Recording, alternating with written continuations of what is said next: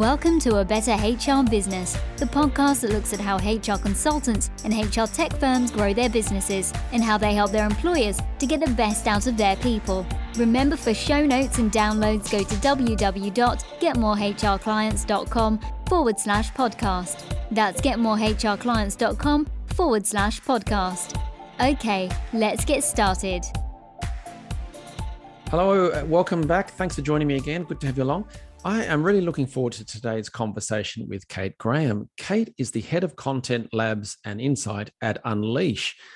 Now, with more than 18 years working in HR, talent, and learning and development, Kate works with practitioners, business leaders, vendors, and analysts to uncover trends and create research and content that supports the people and organizations powering HR tech worldwide. Kate also hosts Learning Now TV twice a month, and she's regularly chairing judging panels on various industry awards, so look out for that. And ever a glutton for punishment, Kate also recently co-founded the Women in Learning movement, which is working to create a better balance and greater diversity across our industry. So Kate, thank you very much for joining me today. It's my absolute pleasure, Ben. Thanks for having me on. Yeah, and whereabouts are you based today? I am in not so sunny Cardiff. Oh, lovely Cardiff. Great part of the world. It is. The weather is questionable this time of year, but yes, it is. I moved back 5 years ago and I haven't regretted it for a minute. Yeah, there is something special and fairly predictable about Welsh weather, but you know, we don't need to dwell on that. Absolutely. Just bring your umbrella, yeah. Yeah, exactly. So great stuff. Look, we've got lots to cover, but could we start with maybe you just giving us a quick snapshot of your background?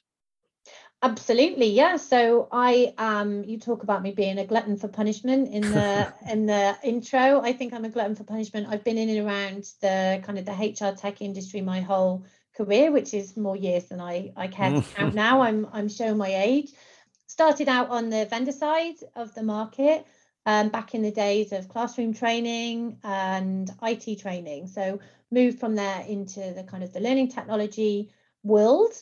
And from there, have kind of expanded out into, had a sojourn as my own boss, where I worked with organisations around their messaging, their marketing, communications, right the way across HR, talent and learning, and then spent 5 years at Fosway Group. So analyst, again, working right the way across kind of HR, talent and learning. So I've kind of expanded out. I always say, like, learning and development feels like home turf for me, because that's where I've been in and around my whole career. But now at Unleash, I find myself having conversations daily around things like payroll, workforce planning, like the whole kind of gamut really of HR tech. So I always think of it like a bit of a spectrum.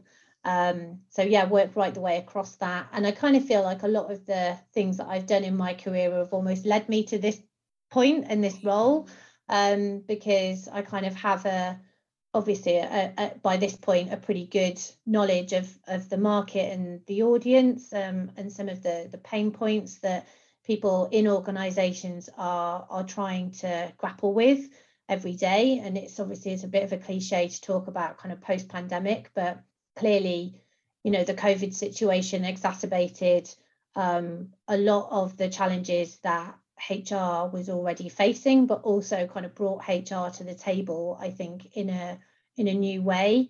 And actually, as much as, you know, I would never underplay the kind of the impact, obviously, that the pandemic has had, it is also a huge opportunity, I think, for HR as a whole and as a profession, but also for organizations. And it sounds a bit cheesy, but I think to be able to step back and put people at the center, we've seen that suddenly it's not all about the people in the ivory towers that are the most important. It's actually the people on the front line who have got us through.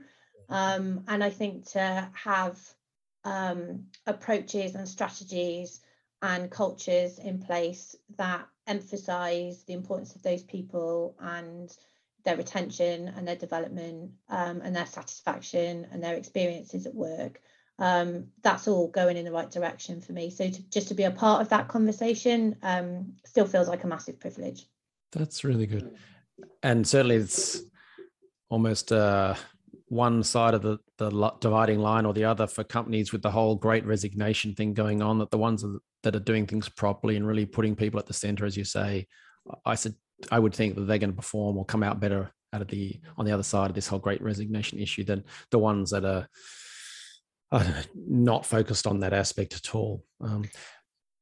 There's not a day that goes by at least where we're not having a conversation with somebody about this, but there's so many layers to what goes into creating that satisfaction and that culture. We're running a session tomorrow on diversity, equity and inclusion in hiring cultures, for example. That's just one strand of creating teams that are diverse and inclusive and rewarding to work within. We're doing something else next week around rewards and recognition, and the guy from there talks about how it's not just on managers and leaders to show rewards and recognition, it is on all of us to show kind of peer recognition, and how do you foster a culture in which that comes to the fore. So I just think and obviously there's pay, and all of those kind of things, is flexibility. So I think the kind of the multi-layered nature of the beast is kind of what keeps it endlessly fascinating. Yeah, absolutely. Can I ask you to describe Unleash to people who don't necessarily know what Unleash is and what it does? Yeah, absolutely. So we grew out of the world's biggest and boldest HR tech events. So previously known as HR Tech and HR Tech Europe. We actually grew out of in the early kind of 2010s kind of roundtables and very intimate sessions with handpicked HR leaders, and it's sort of escalated into, I think our last show was actually 2019, pre-COVID, but kind of 4,000, 5,000 people in Paris, big expo, big conference. We do events in the States as well. And unlike, I think, a lot of events companies chose not to pivot into just trying to take those events online during the pandemic, but actually took a step back and created a digital side of the business.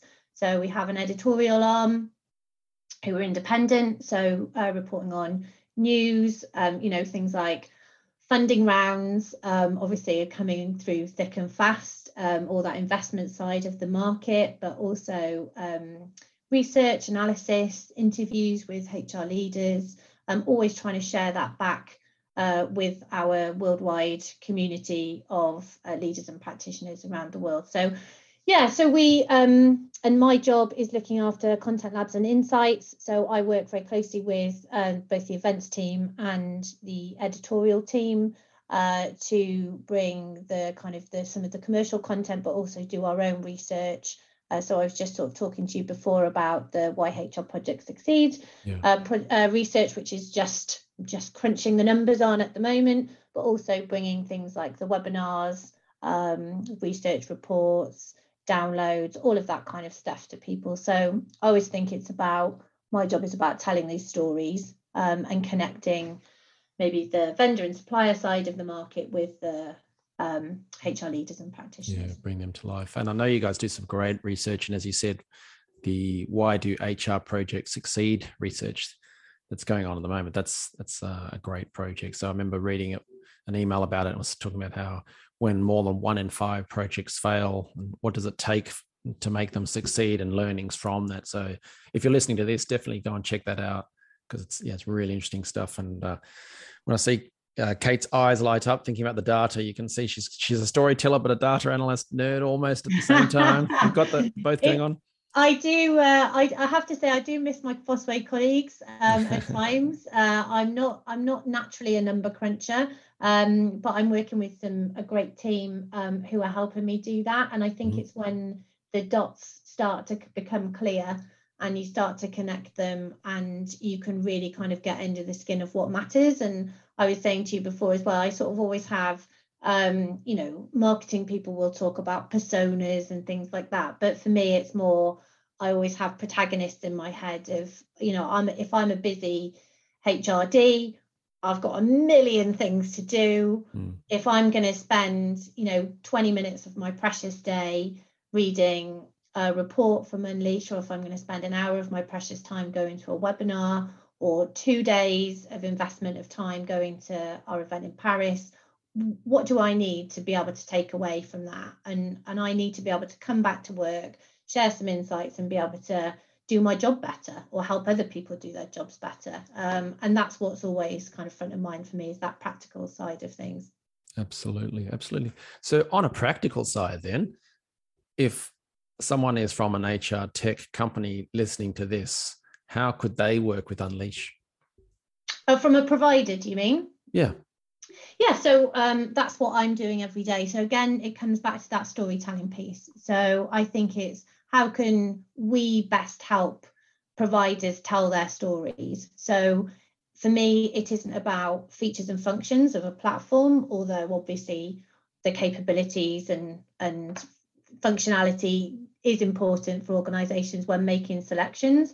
But I think from an Unleash point of view, it is about understanding what those providers can bring.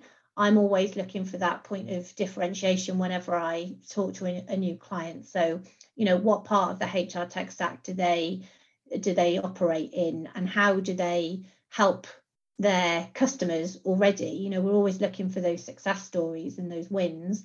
And we always work very closely with the sponsors and vendors to get their clients to the table, because that's where I think we really see the value.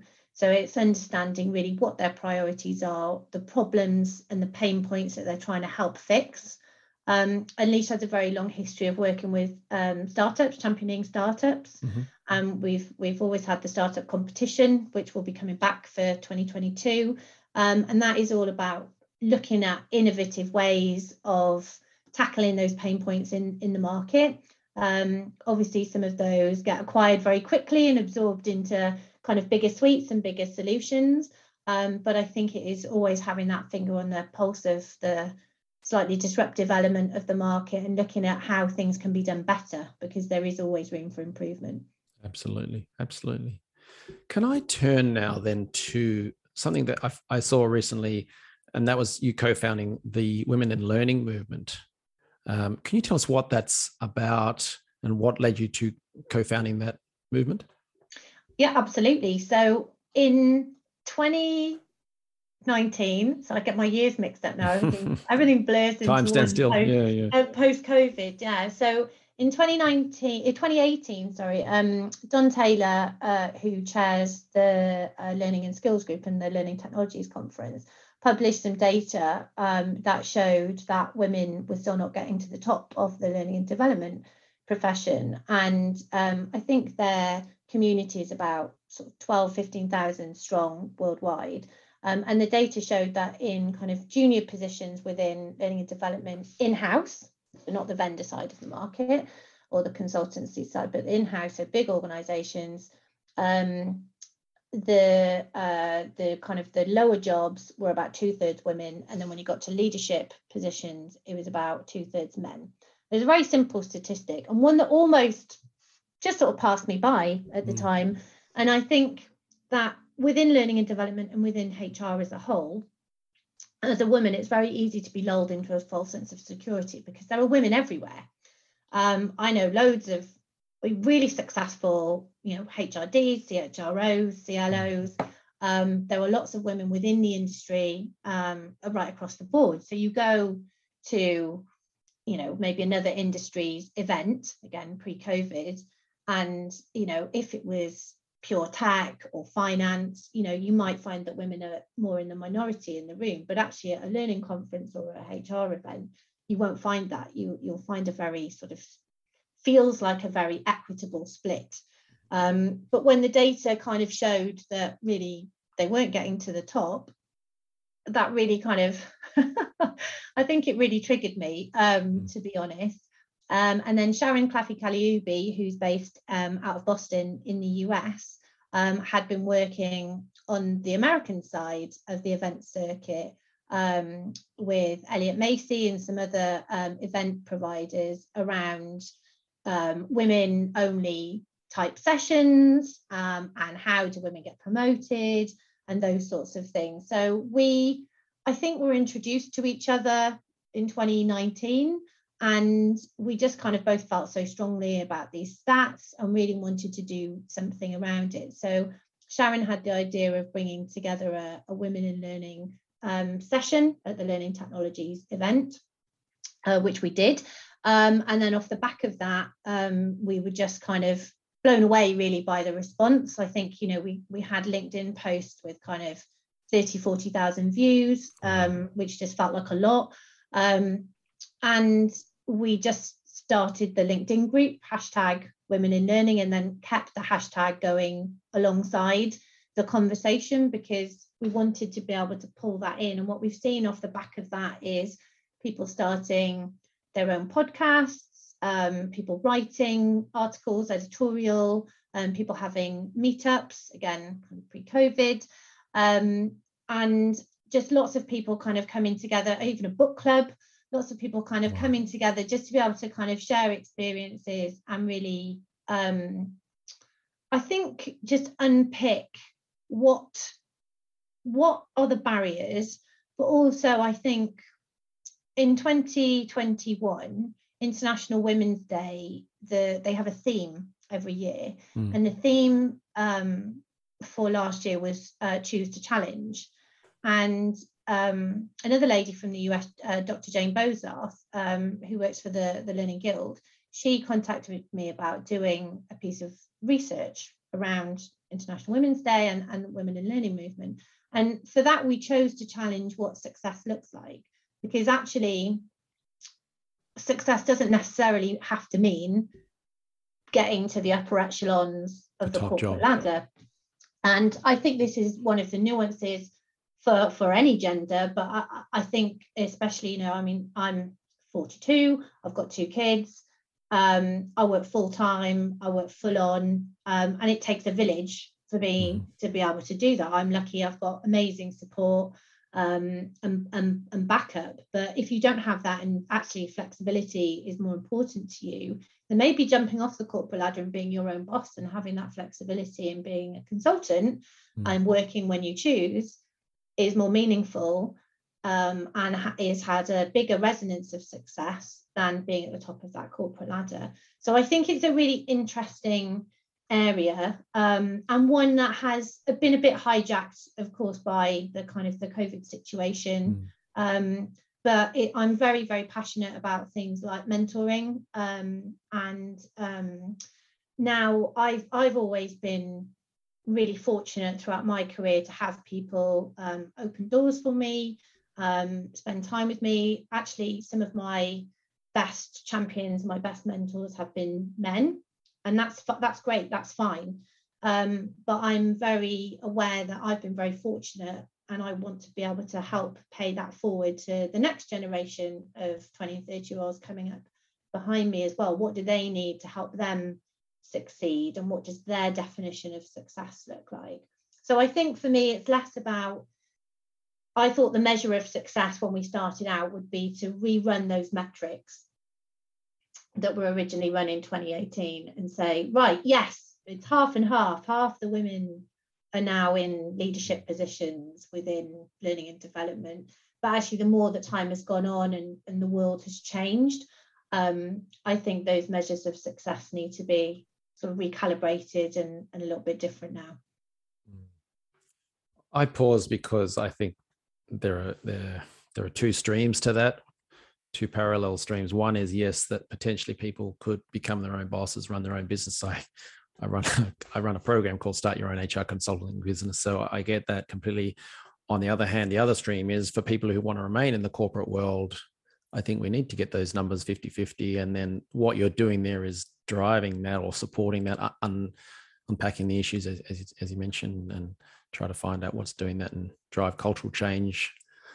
And I think it's about belief, and I think it's about demonstration. I think I was listening to an audiobook at the weekend, and they were talking about how standing up straight, presenting yourself in a certain way, putting your best foot forward you know, if you do all of that, then good stuff will come to you. I was a bit like, oh, I'm not, you know, some of that, it was a bit simplistic to me, to be honest. But I think there is something about having that self-belief. You know, imposter syndrome is huge. It's huge with everybody. I don't think it's women specific. But it is something that I grapple with all the time. You know, I mean, I left a job that I loved in a company that I loved to take the leap and come across to a new company that I love and a new job that I love. But you know, it's terrifying to take that leap. But I knew it was the right thing to do, and I'm somebody that I think I'm fortunate enough in my life to have, as I say, great backup and great support, and that enables me to have the courage of my convictions. And some of that is about having the right support, but also some of it is almost like a muscle, like you have to exercise that and you have to have that belief. And you don't start off in your career necessarily in your 20s having all of the, I mean, you know, I'm 40 and I don't have all the answers. So for me, it's very much about paying it forward. It's not just about younger people, of course, but I'm very, very conscious of kind of helping those up behind me. Yeah. Oh, look, when I finished university, I entered the workforce knowing everything, only to discover. But to your point, on the it takes a village around the childcare issue. I think that applies also for the issue at hand on the Women in Learning movement, or hashtag Women in Learning movement, because yes, you got to build the muscle, and there's all sorts of things around mental barriers and confidence and so on. But equally, the system around you has to change to facilitate that growth and allow that growth to happen. So I love what you guys are doing. That's for sure.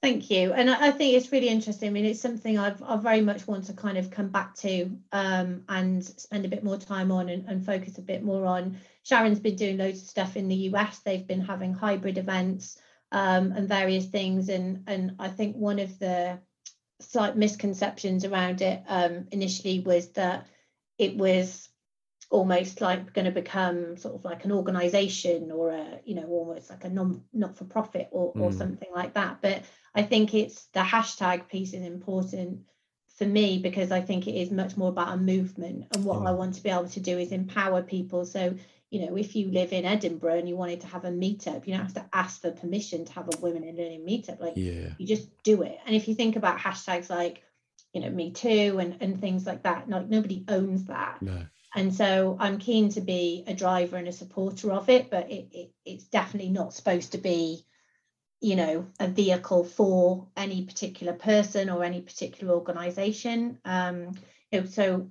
Thrive Learning, for example, is a company that's kind of picked it up and that ball up and run with it. They've done a couple of events.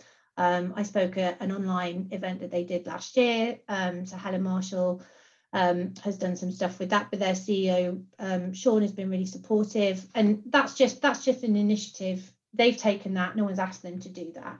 Andrew Jacobs is a consultant in the L&D space. He's created a platform called Women Talking About Learning, and it's a podcast, and he's not been really involved in it at all in terms of the interviews and the discussion. He's trying to create a platform for other women, and I think that's amazing. Again, he's just done that off his own bag, and you know, where things like Unleash, where I have a very real opportunity to influence it now, is things like I'm putting together webinar panels every day, you know. And so what's the diversity split, what's the gender split?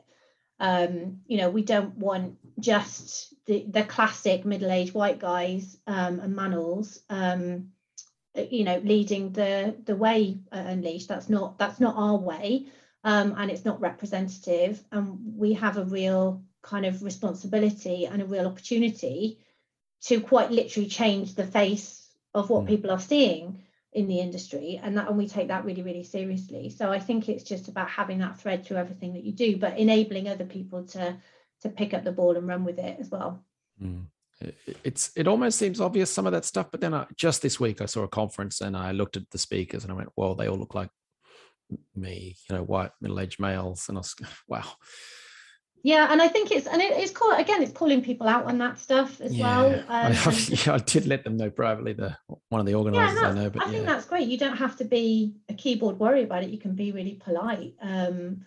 But I mean, today we're doing a session. Yeah, it happens to be one, kind of, I don't know if I should call him middle-aged, but one white guy who's leading the presentation. That's okay. Tomorrow we're doing a session on D&I, and you couldn't have a session on D&I if you didn't have a diverse panel. But it's not just about having the diverse panels for a session about diversity. It's about having that as a central tenet of something that you just do and you just pay attention to. And I think I'm trying to learn all the time, and it's been interesting going on this journey, even around the gender stuff.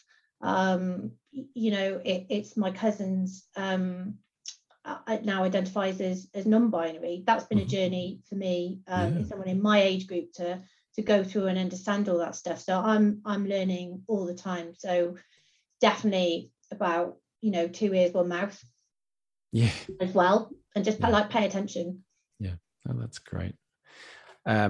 Before I move on to my sort of final question around your advice on the marketing side for companies in this HR space, for people interested in the hashtag Women in Learning movement, there's no central website as such, is there? What should they do if they want to learn more about that? No, funnily enough, that there is. I have got a domain that I need to do. I need to do something with, but there is a LinkedIn group. There's a couple of thousand people on there now, and it's really nice because it isn't just all women. It is a kind of, it's mixed.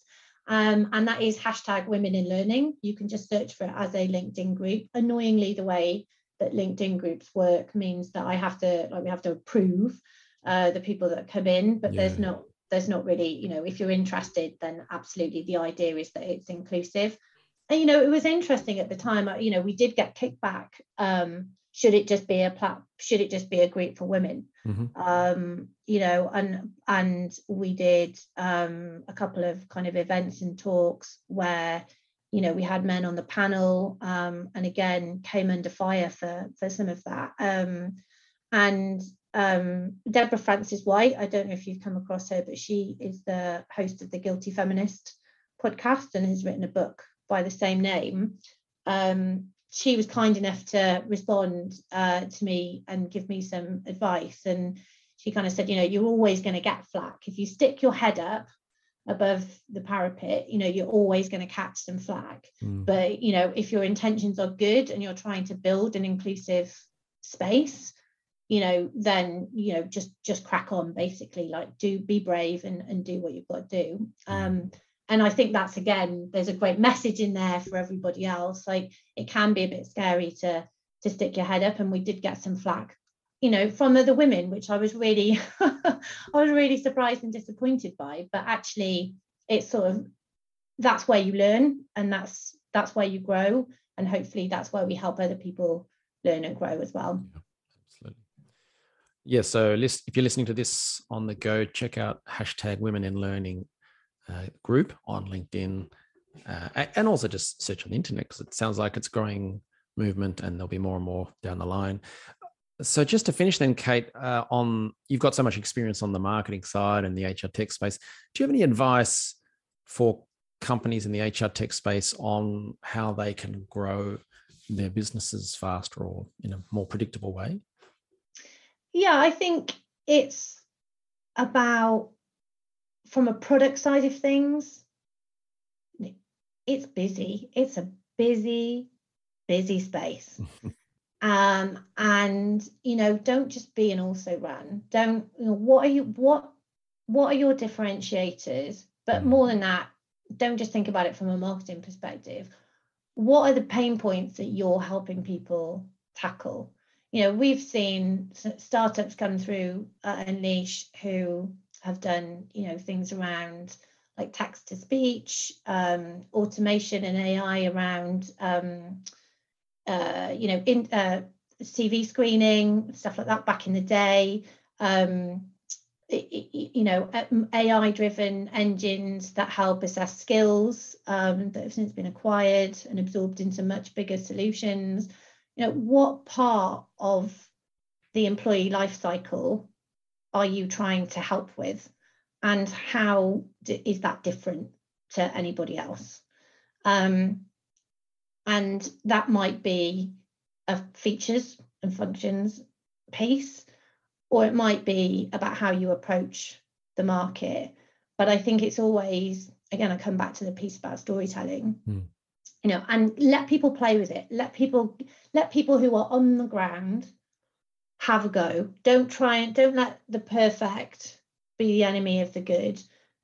Get feedback from people who are using this stuff. The HR community is so, it's one of the reasons why I'm still here after all these years, is because they're people, and they really genuinely care about helping people in their organizations. And they're really great at giving feedback. It's part of their job. Yeah. So, and most of them have seen the good, the bad, and the ugly of HR tech. They've been burnt. They've been, it's like dating. They've had the toxic relationships. They've had the bad dates. They've had all of that. And so if you're starting out in the space, I think the most important thing you can do is to try and get in front of people that know what they're talking about, be open with them and get their feedback, but understand the pain points that you're trying to hit and solve, and then communicate that really, really clearly. Brilliant. That's great advice. Absolutely. Okay, we've covered so much ground. I really want to thank you for all you've shared today. If people want to learn more about you or about Unleash, what should they do next? I am at Kate Graham 23 on pretty much everything. So you can find me on Twitter, LinkedIn, Instagram. I'm not really much of a TikToker, but it's there. So yeah, just hit me up. I'm always keen to have a conversation. If I can help or connect anybody, then that's a massive part of what I do. I love to kind of as I say, pay it forward. If you're interested in finding out more about Unleash, just search unleash.ai. You'll find our site. All of our editorial is freely available. I'm hosting webinars probably twice a week on average, so do come along. They're free. Just come along, say hi, join in the conversation. The community is really awesome. Our audience is really awesome, and I'm sure there's a massive overlap with your audience. So definitely just come along and get stuck in. Really, we'd love to see you. Brilliant. Okay, so unleash.ai, and you're at, was it Kate Graham 23, was it? Yeah. Great. Excellent. Kate, thank you very much for sharing your advice and insights today. Really had a great time chatting with you. Thank you. Thanks so much, Ben. Thanks for joining us today on A Better HR Business, the podcast that explores the world of HR consulting and HR tech businesses. For show notes and downloads, go to www.getmorehrclients.com/podcast. That's getmorehrclients.com/podcast. Remember to subscribe and share the show with any friends who are busy growing a HR business. Thanks, and see you next time.